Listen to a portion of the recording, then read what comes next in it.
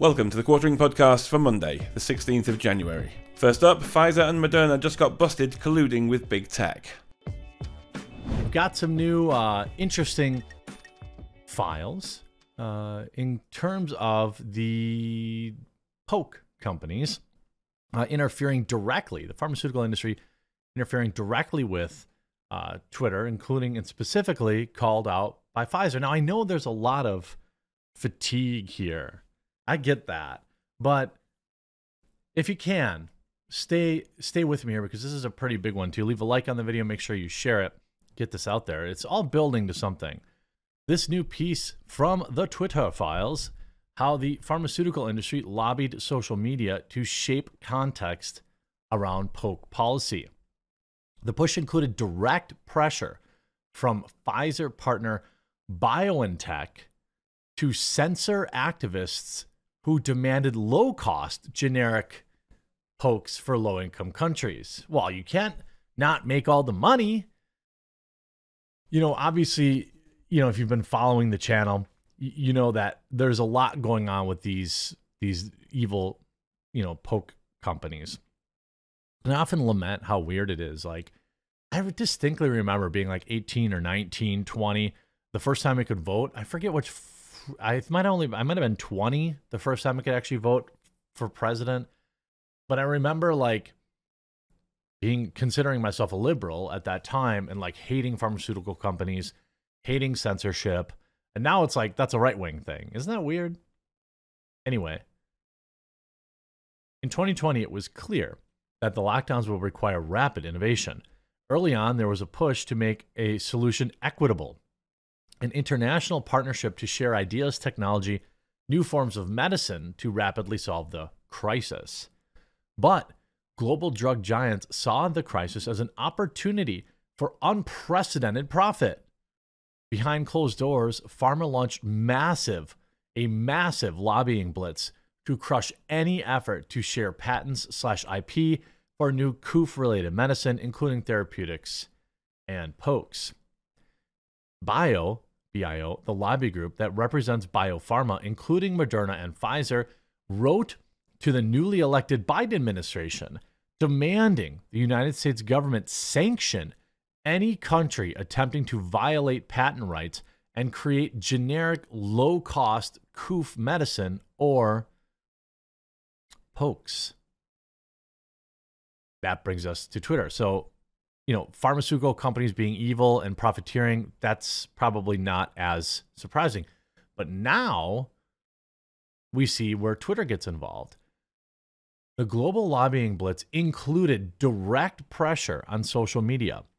BioNTech, which developed Pfizer's product, reached out to Twitter to request that Twitter directly censor users tweeting at them to ask for generic low-cost alternatives. Oh, this is in German. Great. Twitter's reps quickly responded to the pharma request. Of course they did. Which was also backed by the German government. A lobbyist in Europe asked the content moderation team to monitor the accounts of Pfizer, AstraZeneca, and of activist hashtags like People's Poke. We got contacted by BioNTech as well as the German Federal Office for Information Security for online campaign targeting the pharmaceutical companies developing the COOF poke is announced for tomorrow, Monday 14th. The authorities are warning about serious consequences of the action, i.e. posts and flood comments that may violate TOS, as well as takeover of user accounts, are to be expected. Especially the personal accounts of the management of the poke manufacturers are said to be targeted. Accordingly, fake accounts could also be set up. The German authorities also refer to the source, amongst others, its permissible campaign under which users may send auto-populated tweets. You can't possibly get in the way of Pfizer's profit. The potential, quote, fake accounts that Twitter monitored for protesting Pfizer These were real people. Here's one the Twitter team flagged for potential terms of service violations. I talked to Terry, a 74-year-old retired bricklayer in the UK, on the phone. It's not clear what actions Twitter ultimately took on this particular request. Several Twitter employees noted in subsequent messages that none of this activism constituted TOS violation, but the company continued monitoring tweets in a separate push. And I think it's also important to point out that we've seen this before with Twitter, where they say, oh, there's no violative content at this time, and then the account magically gets poofed off the planet of the earth months later. Because once you're under their eye, so to speak, bad things always seem to happen. In a separate push, Pfizer and Moderna lobbying group, BIO, fully funded a special content moderation campaign designed by a contractor called Public Good Projects, which worked directly with Twitter to set content moderation rules around the COOF misinformation, air quotes if you're just listening. BIO provided $1.275 million to the campaign, part of which is revealed through tax forms. The PGP campaign, called Stronger, helped Twitter create content moderation bots, which select which public health accounts got verification, and helped crowdsource content takedowns. Again, we saw, just how often, somebody was removed off the platform or banned or, added context misinformation tag, and ultimately ended up being correct, right? Science is evolving, but not at the expense of money for Pfizer. Many of the tweets the BIO-funded campaign focused on were truly unhinged misinformation, like claims that the product contained microchips, but others, Stronger lobbied Twitter on, were more of a gray area, like poke passports and mandates, policies that coerce getting the poke. So, yes, there was some genuine misinformation, but you can see there's also people who are talking about remember the passports, the poke passports that were never going to happen? The Moderna Pfizer funded campaign included direct, regular emails with lists of tweets to take down and others to verify. Here's an example of those type of emails that went straight to Twitter lobbyists and content moderators. Many focused, in fact, on Zero Hedge, which of course was suspended at the time. You see, this is misinformation and verification request. Please see the attached this week's misinfo report, along with a batch. This is all about protecting their profit, by the way. And the fact that Twitter even had this open line of communication with drug companies is sickening. Why? Probably because Pfizer spent a ton of money. By the way, written by someone who, of course, has pronouns in their bio. We saw people opposed to the poke are capitalizing on the New York Times article about the CDC withholding poke information. The articles do not contain misinformation themselves, but they are using the news to further prove the CDC is untrustworthy. So, by the way, why is it your job to do that? Notably, this massive push to censor and label COOF misinformation never applied to drug companies. When Big Pharma wildly exaggerated the risks of creating low-cost generic COOF products, Stronger did nothing. The rules applied only to critics of the industry. You see this tweet here. The biopharma sector employs 900,000 workers and supports 4.4 million U.S. jobs. Those jobs would be at risk if there is a low-cost alternative for people. I mean, absolutely. And Li Feng finishes with, here are my reported piece with more details. Given some access to Twitter emails, I agreed, signed nothing. Twitter had no input on anything I wrote. I mean, it's absolutely insane that you had Pfizer. I mean, I guess everyone's like, by now, everyone's just like, yeah, Jeremy, we know. Yeah, we know. But you had Pfizer and Moderna directly telling Twitter, hey, you gotta police the speech of these American citizens. And we're gonna say they're bots, even though a simple phone call would prove they're not. Absolutely disgusting. Will we get any justice here? I sure hope so. And next up today, Joe Rogan blasted by Howard Stern and cowardly Neil Young after Spotify boycott failed miserably. It's been a while since we talked about Joe Rogan making any kind of waves in the news cycle. He's had a few bizarre tweets that he promoted that ended up being fake. That was a bad look for him. But largely, he's basically remained out of the controversial limelight.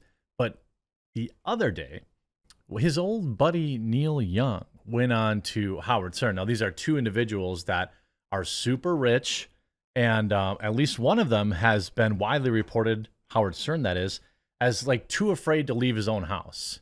The man like lives in his house. He doesn't leave. He's got weird rules for people that come over because he's so afraid of this coof. Just so afraid of it.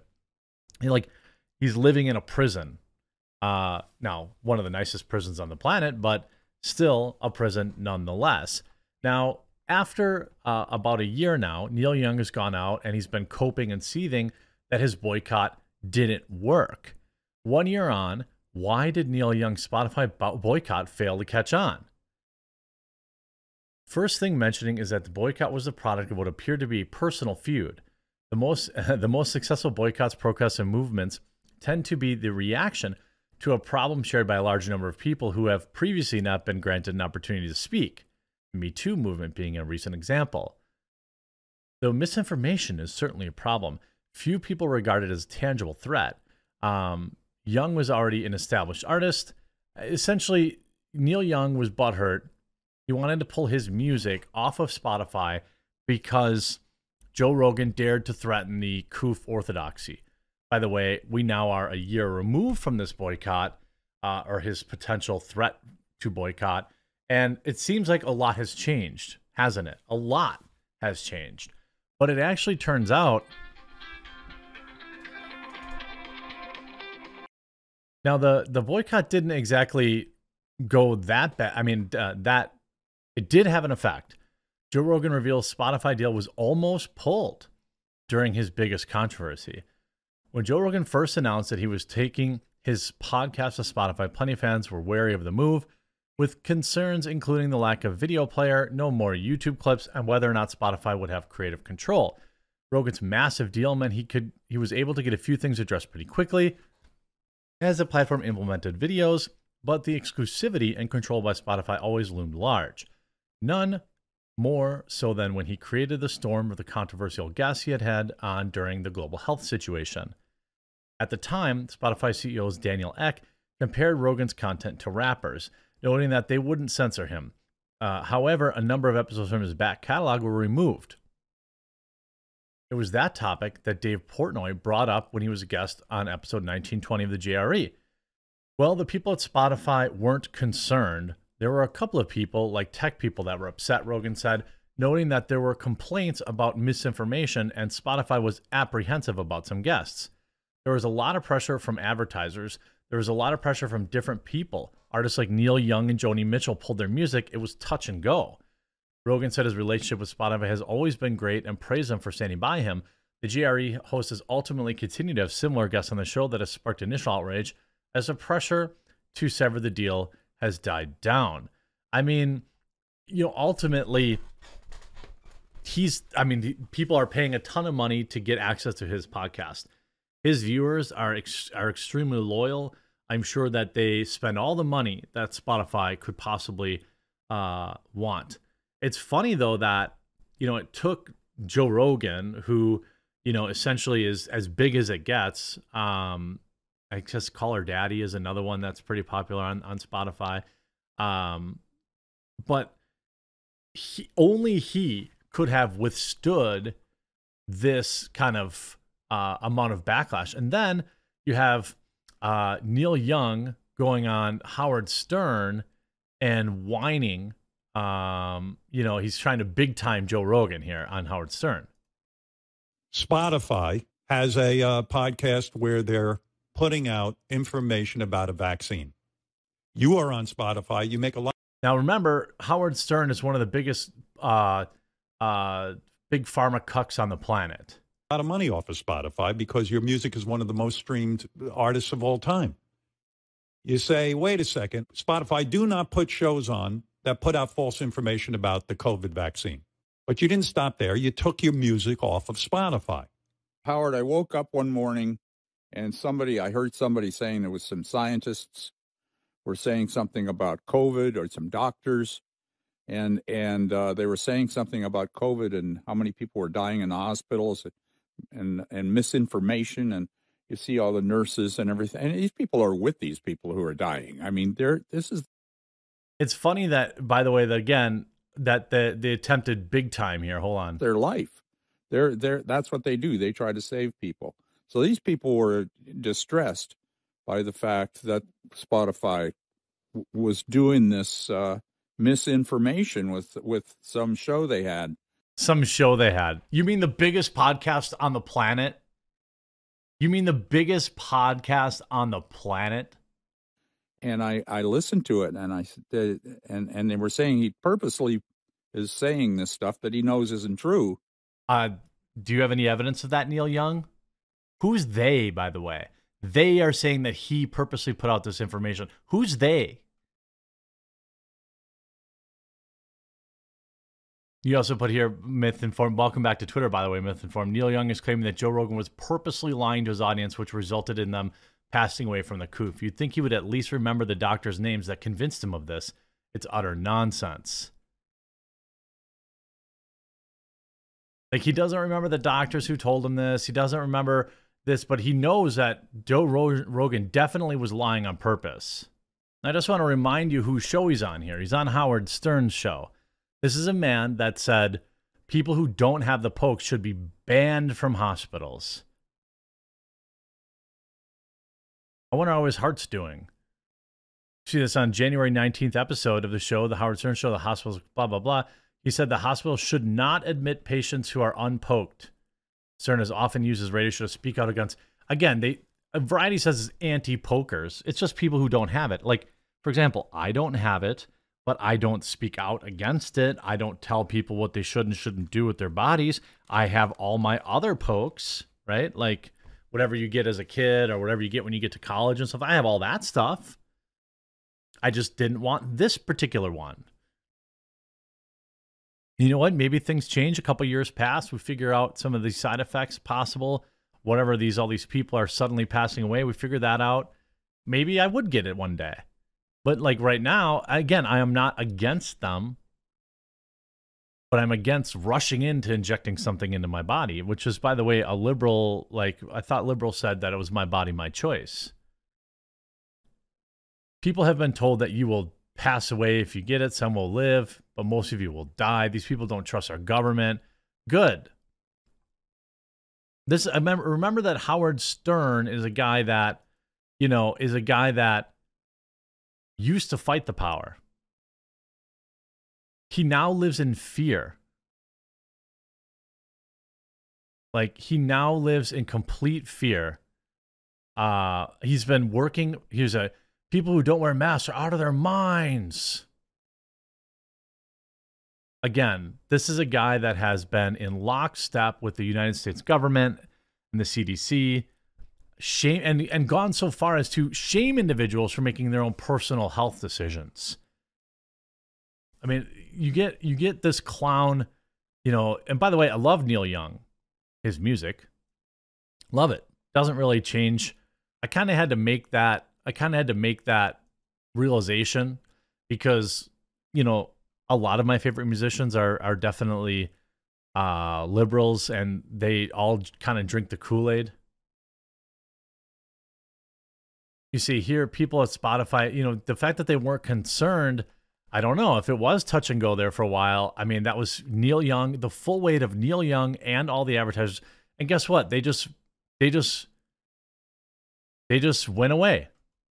Like, all the pressure just went away and everybody went back to living their lives. But if Howard Stern had his way, you would be disallowed any kind of medical advice or medical treatment because you chose to maybe wait on getting the poke. That's who this guy is. And next up today, epic woke backfire, MLK statue, his family blasts woke artist for $10 million waste. Absolutely hilarious story from over the weekend. There was a $10 million statue erected in apparently Martin Luther King's honor, except, well, it didn't exactly turn out that way. In fact, it looks like a dong, or perhaps something else comes to mind. And it's absolutely just the perfect encapsulation of modern activism. $10 million in a city full of homeless people, by the way. And I'm going to share with you exactly what it looks like. I'm going to show maybe the reveal here. We got there's a good shot of it. What is this? $10 million. Even the family of Martin Luther King Jr. mocked it. Again, $10 million that was probably paid by the taxpayers. I thought we were taking statues down, by the way. Is that not, are we still not doing that? I thought we were taking statues down. Even some kin of Coretta Scott King hate the new $10 million sculpture just dedicated to her and her iconic civil rights leader husband in Boston, with a cousin claiming that it looks like a ween. The massive bronze piece, titled The Embrace, features two sets of arms holding each other, an artistic interpretation of the classic photo of Coretta and Martin Luther King hugging after he won the Nobel Peace Prize in 1964. The mainstream media was reporting on it like it was all beautiful because they were told they had to say that, Seneca Scott, Coretta's cousin, told the Post by phone on Sunday, referring to the new artwork in the Boston Comment. But when it came out, our little boy pointed at it and said, "That's a peen." And everyone was like, "Yo, that's a big old dong, man," said the 43-year-old Oakland, California resident. Oh, I love this. I love. If you had showed that statue to anyone in the hood, they'd be like, "No, absolutely not." I mean, look at this picture. What on earth were they thinking? $10 million. He then added scornfully to Compact magazine, $10 million were wasted to create a masturbatory metal home homage to my legendary family members, one of the all-time greatest American families. Seneca told the Post that woke culture allowed the expensive abstract experiment to come to fruition. Members of the King family last week unveiled the artwork near where MLK and Coretta first met in college. Martin Luther King III approved the piece, which was designed by conceptual artist Hank Willis Thomas for the organization Embrace Boston. Again, $10 million. The artwork's funding was the result of a public/private funding partnership the city of Boston said on its online site. Okay, so public and private fundraising. It's unclear how much public money had gone to the sculpture. Well, at least some. Quote, "When we reorganize that all storytelling is an abstraction, all representation is an abstraction, hopefully it allows us to be more dynamic and complex and forms of representation that don't stick us to the narrative that oversimplifies a person and their legacy. And I think this work really tries to get the heart of it." The artist says on their website. Literally what? But Seneca told the Post, "The woke algorithm is just broke." Hell yeah. I don't know what else to tell you. If you went through all of that and that's what you came up with, something's wrong, he said. Online critics were harsh too, including some who agreed that the work was spicy. "This is awful," British rapper and podcaster Zuby added to the tweet. Seneca's grandfather was one of 25 children of Jeff Scott, the son of a slave who became Alabama's one of Alabama's wealthiest black landowners. Seneca said his grandfather, Obadiah, fathered Coretta, whom Seneca said he once met at a family reunion before her 2006 passing. Seneca told the Post that while he couldn't speak for other members of the family, he felt the 25-foot wide, 65,000-pound sculpture was a waste of money that should be melted down. A solid bronze statue? Like, what are we doing here?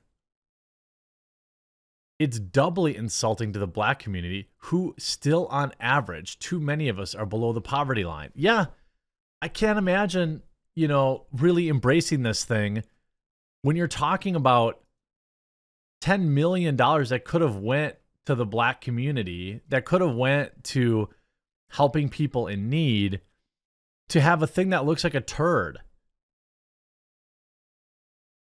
You're spending $10 million on a bronze statue with no heads on it? Man, it's a joke. Seneca said the best way to observe Martin Luther King Jr. Day on Monday was through action. No performative, no photo ops. Put your phone down and go on an act of service that no one knows about. Based. I agree. Some of the comments. Public art should be legible. A person looking at this piece cannot tell who the subjects are or what they are being honored for. It's just as well an abstract interpretation of a person playing Twister. It's a shame that this artist, Hank Williams Thomas, felt compelled to make something terrible. I mean, a tribute to MLK should have been better than this. I see why there's so many upset people. If one person deserves the very best tribute, it's Dr. Martin Luther King. I mean, I think that, well, first of all, I mean, there's probably enough statues for MLK. Like, I'm guessing that every state has, a half dozen different MLK statues in it. So I'm not exactly sure that, an additional $10 million statue is going to change anything or going to add any additional provenance or excitement.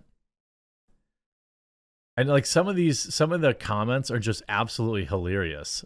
Many took particular issue with the fact that the Kings were not even depicted in full. Given that I am not white, I am safe from any charges of racism for saying that the MLK Embrace statue is aesthetically unpleasant. The famous photo should have been a full statue of the couple in their embrace. What a huge swing and a miss in honoring Dr. and Mrs. King. Sad, tweeted Boston Herald columnist Rasheed N. Walters. Show me a white man that was honored with a statue of only two of his limbs, tweeted comedian Javon Jones. I don't know, by the way, who the artist is, if they're black or not. I suppose that's probably pretty easy to determine. Let's actually look, because the idea that I'm guessing that they were, I'd be willing to bet that they were. Hank William Willis Thomas.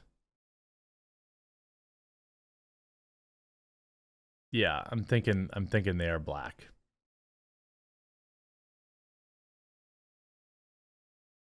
Conceptual artist based in Brooklyn. So, I mean, what's your excuse, dude? Like, you really thought that this was... Yikes. I mean, $10.5 million. Who spent this money?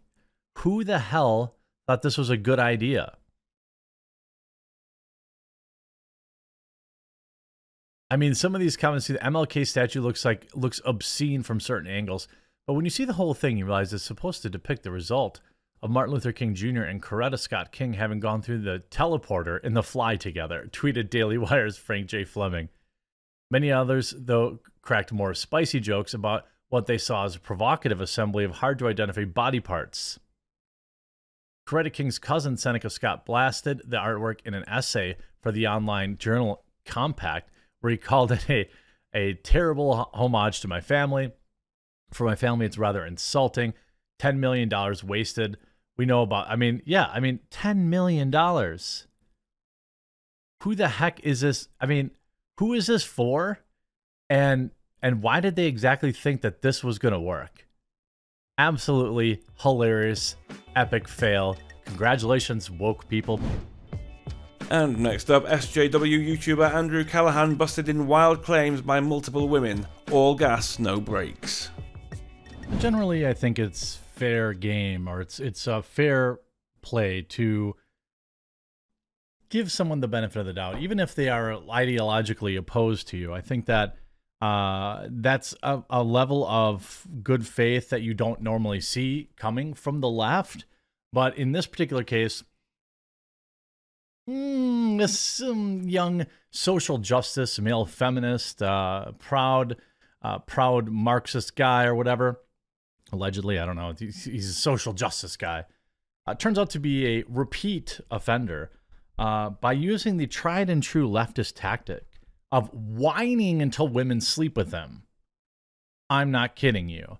That's right. YouTube journalist Andrew Callahan, who's popular from All Gas, No Brakes, which is, you know, some level left-wing reporting, or I guess, you know, that good for him. He's very popular, 2 million subscriber YouTube channel, did some on-the-ground work. Good for him.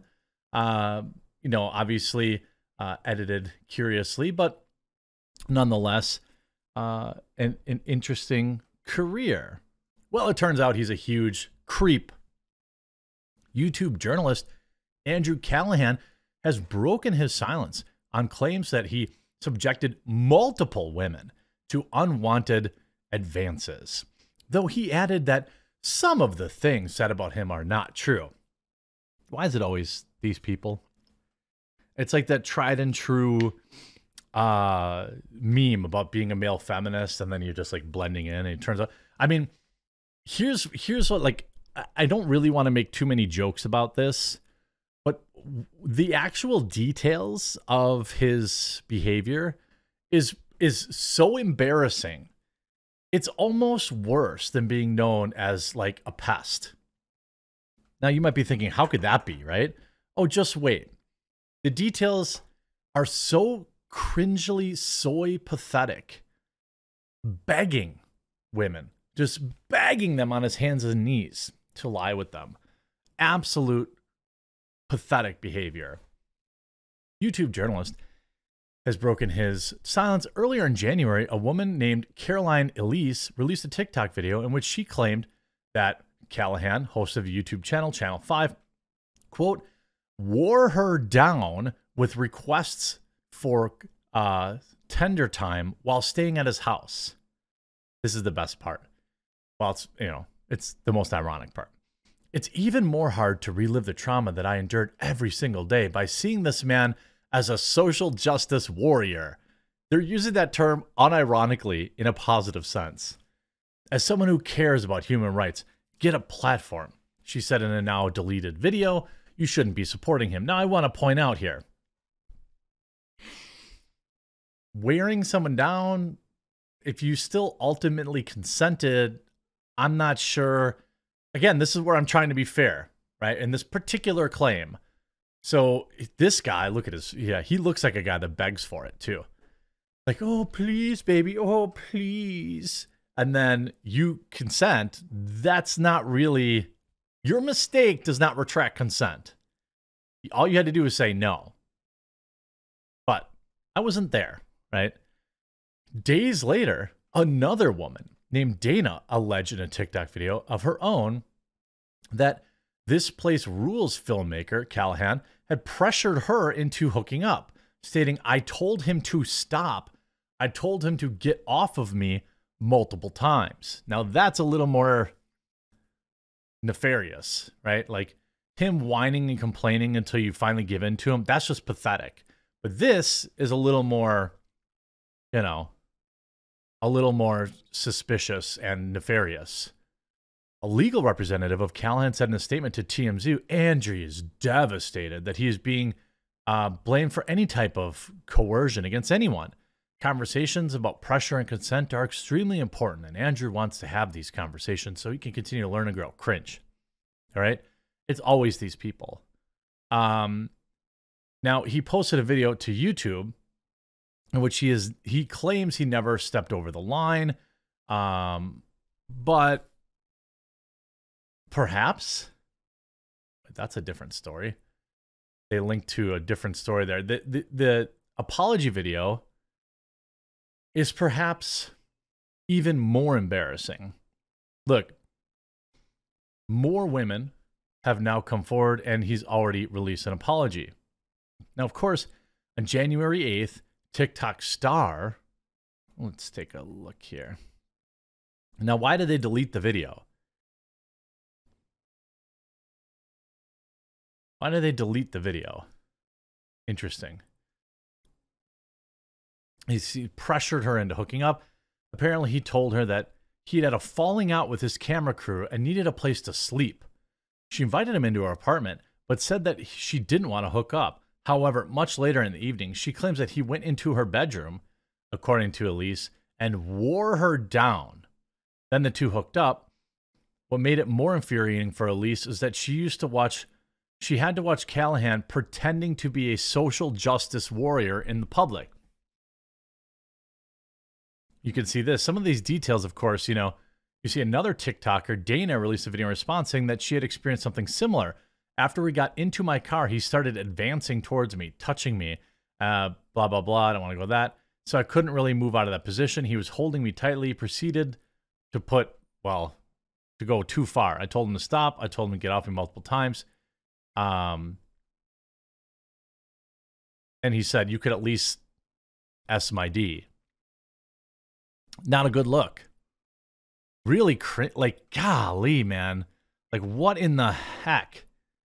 Like, how pathetic. By the way, didn't even upload this to a main channel. Like a true hero, he uploaded his in response video to a channel not even like really remotely popular, just a personal YouTube channel. Now, of course, the internet found it, but again, not exactly taking responsibility. A couple of conversations had around this, the whole like power dynamic thing. In terms of likes to dislike ratio, it looks like it's mostly positive. 11,000 up with only 1.7 thousand down. People are just too willing to accept creeps like this into their inner fold. Now, this is not one, but two, but I guess three now, that he's starting therapy and AA. Why is this? Why do the people just like get to say, oh, I'm just going to therapy. All is forgiven. I guess there's probably no like actual literal crime here because, both women seemingly agreed to it. He says one woman under the pseudonym Charlotte told she went on a coffee date at 18 at an apartment. Afterward, he wasn't taking a simple no for an answer. Consequently, it turned into me trying to make up an array of excuses of why I didn't want to hook up. Seattle's The Stranger also reported similar claims against Allen. There seems like several. After initial claims, Callan's lawyers responded on Thursday. It's always honest when a lawyer responds. After Rolling Stone's story published Friday, Callahan addressed the claims directly in a 4-minute YouTube video. He's always taken no for an answer as far as consent, but he wants to have more nuance and important conversation about power dynamics. So I guess what the left is saying here is that, oh, it's bad because you're a public figure and you took advantage of that by using it to meet women and hook up with them. I don't really have a lot of time for that. These women, like, stop infantilizing women and acting like they don't have any kind of agency or control on who they sleep with. This narrative from the left is that, like, oh my God, they subscribed to your content, so they just had to sleep with you. That's ridiculous. Now, I will also say, though, that, like, content creators laying with their fans is cringe. Like, but, I'm not going to say that the woman or man or whatever in the other cases, like, the power dynamic thing, I don't really buy that. You ultimately control your own decisions in life, whether or not you're a fan of someone's content or, we used to call them groupies, right? Back in the day, these women that went backstage and hooked up with the bands, you think they're victims? I mean, that's the same dynamic that they're talking about, right? Except it's a cringe content creator instead of a musician. The idea that, yet another woman, one woman went on a Tinder date with the popular All Gas No Brakes Channel 5 host, says he wasn't taking no for an answer. Now, eventually, though, he said that he got the message, and the two never spoke again. But she did say the incident left her feeling disrespected. He wasn't taking no for an answer, consequently turning to me trying to make a array of excuses. He kept insisting that I needed to get him off because I was giving him blue balls by not hooking up with him. This guy's just, I mean, pathetic, right? Like, imagine trying to guilt or pressure somebody into that kind of act. I mean, that's just pathetic. You know, over the years, Charlotte privately told people who shared Callahan's content on social media, saying they tried to make her do things that she didn't want to do. And another friend in 2020, Callahan really was inappropriate, according to screen grabs and screen recordings viewed by Rolling Stone. Charlotte's ex-boyfriend, whom she told about the encounter with Callahan in 2016, tells Rolling Stone that Charlotte told him that Callahan was kind of aggressive. Again, these are not crimes. The guy's just a creep.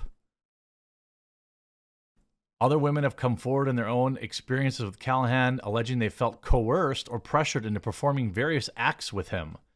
As previously reported by Rolling Stone, one of these women, Dana, who goes by the handle, I wonder why they want, couldn't possibly want clout, alleged in a video that Callahan had touched her and told him to stop. I told him to get off me. And again, eventually he left the car. So he's probably telling the truth about taking no for an answer. He's just really sad and pathetic.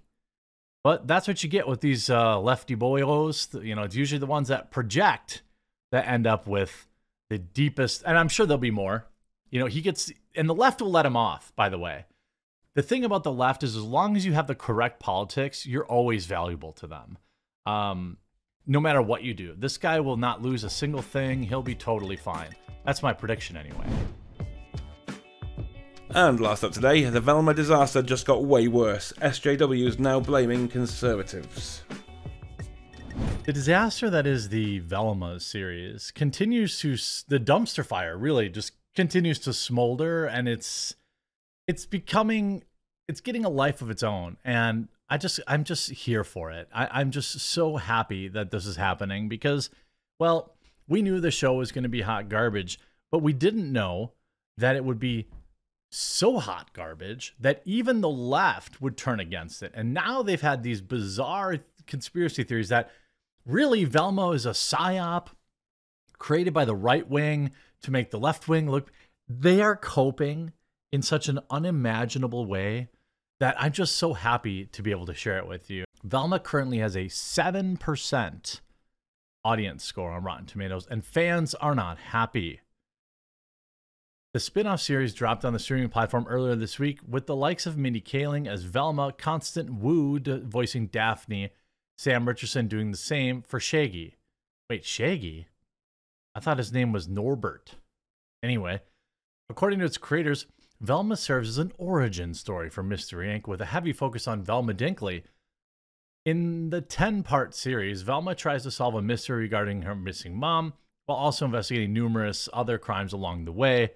Blah, blah, blah, blah, blah. After watching the first 2 episodes, many viewers have taken to Twitter to voice their opinion. One person said, "Can we stop letting people that don't respect the original media get a hold of it and ruin it?" This is what happens now.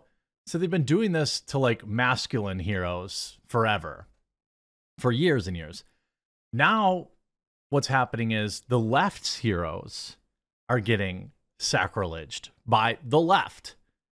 A second at it, it feels like Velma's writing room had one funny person in it, surrounded by a bunch of AI script generators that were fed exclusively bad video essays and Riverdale scripts.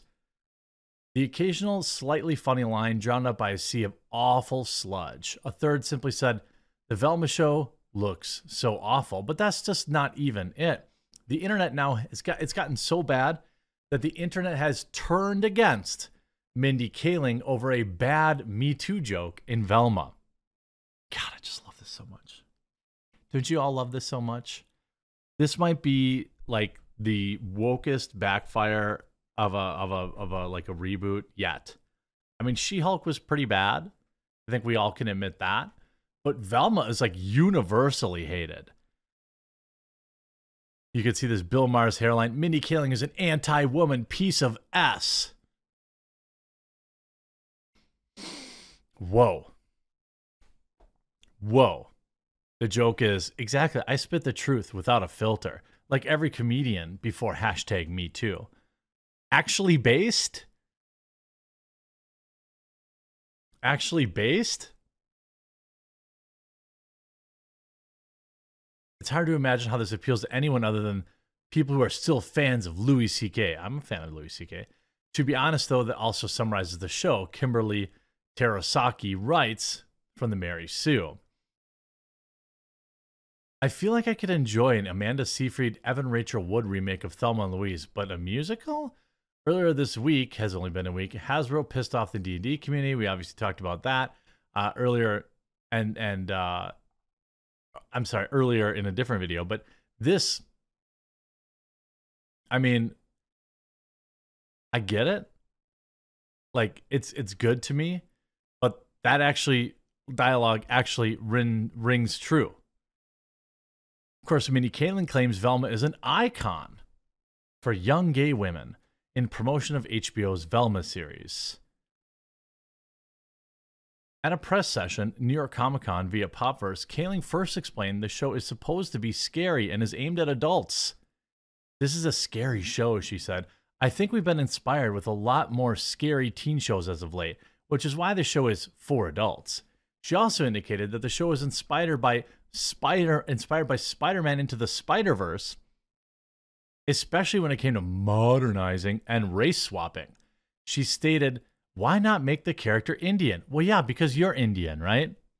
Like, the modern self-insert is already cringe and pathetic, but like literally nobody doesn't see that that's what this is, right? She also indicated the show is inspired. Okay, so why don't we try that? Why not make the character Indian? We've been so inspired by Into the Spider-Verse, seeing these other characters that can embody the spirit of these iconic franchises. Why don't we try that? We love Scooby-Doo so much, we're going to honor it. The last thing anybody wants for their beloved franchise is for a modern leftist to honor it, or for it to be reimagined. There's nothing worse than that. She continued, there's a lot of representation of Indian American girls in the 60s, 70s, 80s, and 90s in animation. And so there is not, sorry. And so I loved about the character is she's the closest to what I can see. Smart A student, thick glasses that are always falling off, and skeptical. You mean you view yourself as a genius, underappreciated, and so you self-inserted. I mean, could it be more cringy? Velma showrunner Charlie Grandy confirmed the show was also aimed at adults, revealing at New York Comic Con, we always wanted to do as an adult animation, and for me, I loved Scooby-Doo as a kid, but it also scared me. I was scared very easily. I don't remember Scooby-Doo being scary. It was always a goof. Like the characters weren't even genuinely scared, it didn't seem like. Kaling further testified on the choice to make it animated for adults. We've loved what people have done with their own versions of it. We felt it was a really interesting and fun way to make a different choice. So he's totally on a live stream eating shrimp chips. He's just like us. And like, of course, you get Velma and Daphne are lesbians. Yay, of course. Otherwise, it would be homophobic.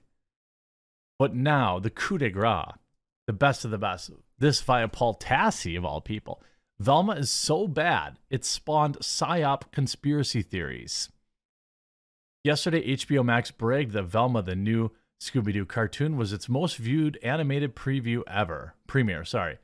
I'm not sure precisely what that says, given that the only other Max original animated series you can even think of is Harley Quinn, plus a bunch of really other old series from WB Discovery.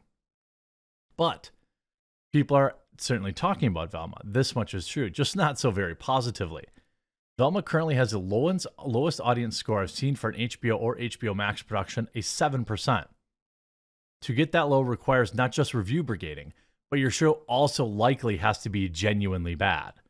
And it is. Velma is very, very bad.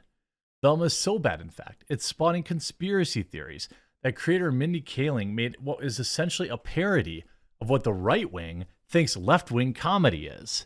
As in, a show that is not just recast most roles with new races, but also features loads and loads of white guys, am I right jokes. I mean, it does, though. The idea that Kaling is secretly a conservative force in media trying to make the left look bad by making cringy cartoons full of the rich white guy has a small dong jokes, that the right can point at everything wrong with race recasted social justice influence media. I mean, that, I've heard copes before, even I've coped, but this is a cope. Like this tweet, the showrunner of Velma, Mindy Kaling, is both a transphobe and said you couldn't make The Office stay because cancel culture. She's a fellow reactionary. She deliberately made Velma suck so the culture war YouTubers could make millions of videos about it and boost its SEO. What? I don't want to go down the big rabbit hole about Mindy Kaling's personal beliefs and influences here, and yet if it wasn't the intent of the show, it sure feels like it in practice. On one side, it absolutely is working to spark mockery from the right, exactly as you would imagine it would. But on the other, it's just not defensible at all by those who would normally welcome a progressive series. Take She-Hulk, for example. That was a hugely controversial show, and it was very explicit about roasting misogynistic comic fans, perhaps often lacking in subtlety, but I would still very much defend that show. And I think its humor and fourth wall breaking works. And for most of the people who are upset about very people that it's overtly making fun of for being upset about it, Velma is not that. Velma is not defensible by any stretch of the imagination. It's just bad. Making progressive jokes are fine as long as the jokes are good. They are not good. I heard the show described somewhere as a series written by TV writers who's only ever talked to other TV writers. And that's a pretty good summary. And the idea here that it's so bad at landing its jabs at right-wingers that it almost feels like self-sabotage. I mean, if I've ever heard of a cope, if you've ever seen a cope before, this is the biggest cope in history. I hope you enjoyed this video. If you get a chance, head on over to coffeebrandcoffee.com today using promo code TheQuartering on anything that's not for sale or on sale. But if you want to try a peppermint cocoa, and I think you do, make sure you pick it up today. I think we only have like 200 or 300 left, and they'll probably sell today. So pick that up. Otherwise, we also have a couple of Christmas blend coffees on sale right now. The white chocolate cranberry, the eggnog. These are just a few left in stock of these. Of course, our regular flavors of coffee, tea, and cocoa are here for you as well. I hope you enjoyed this video. We'll talk to you again real soon.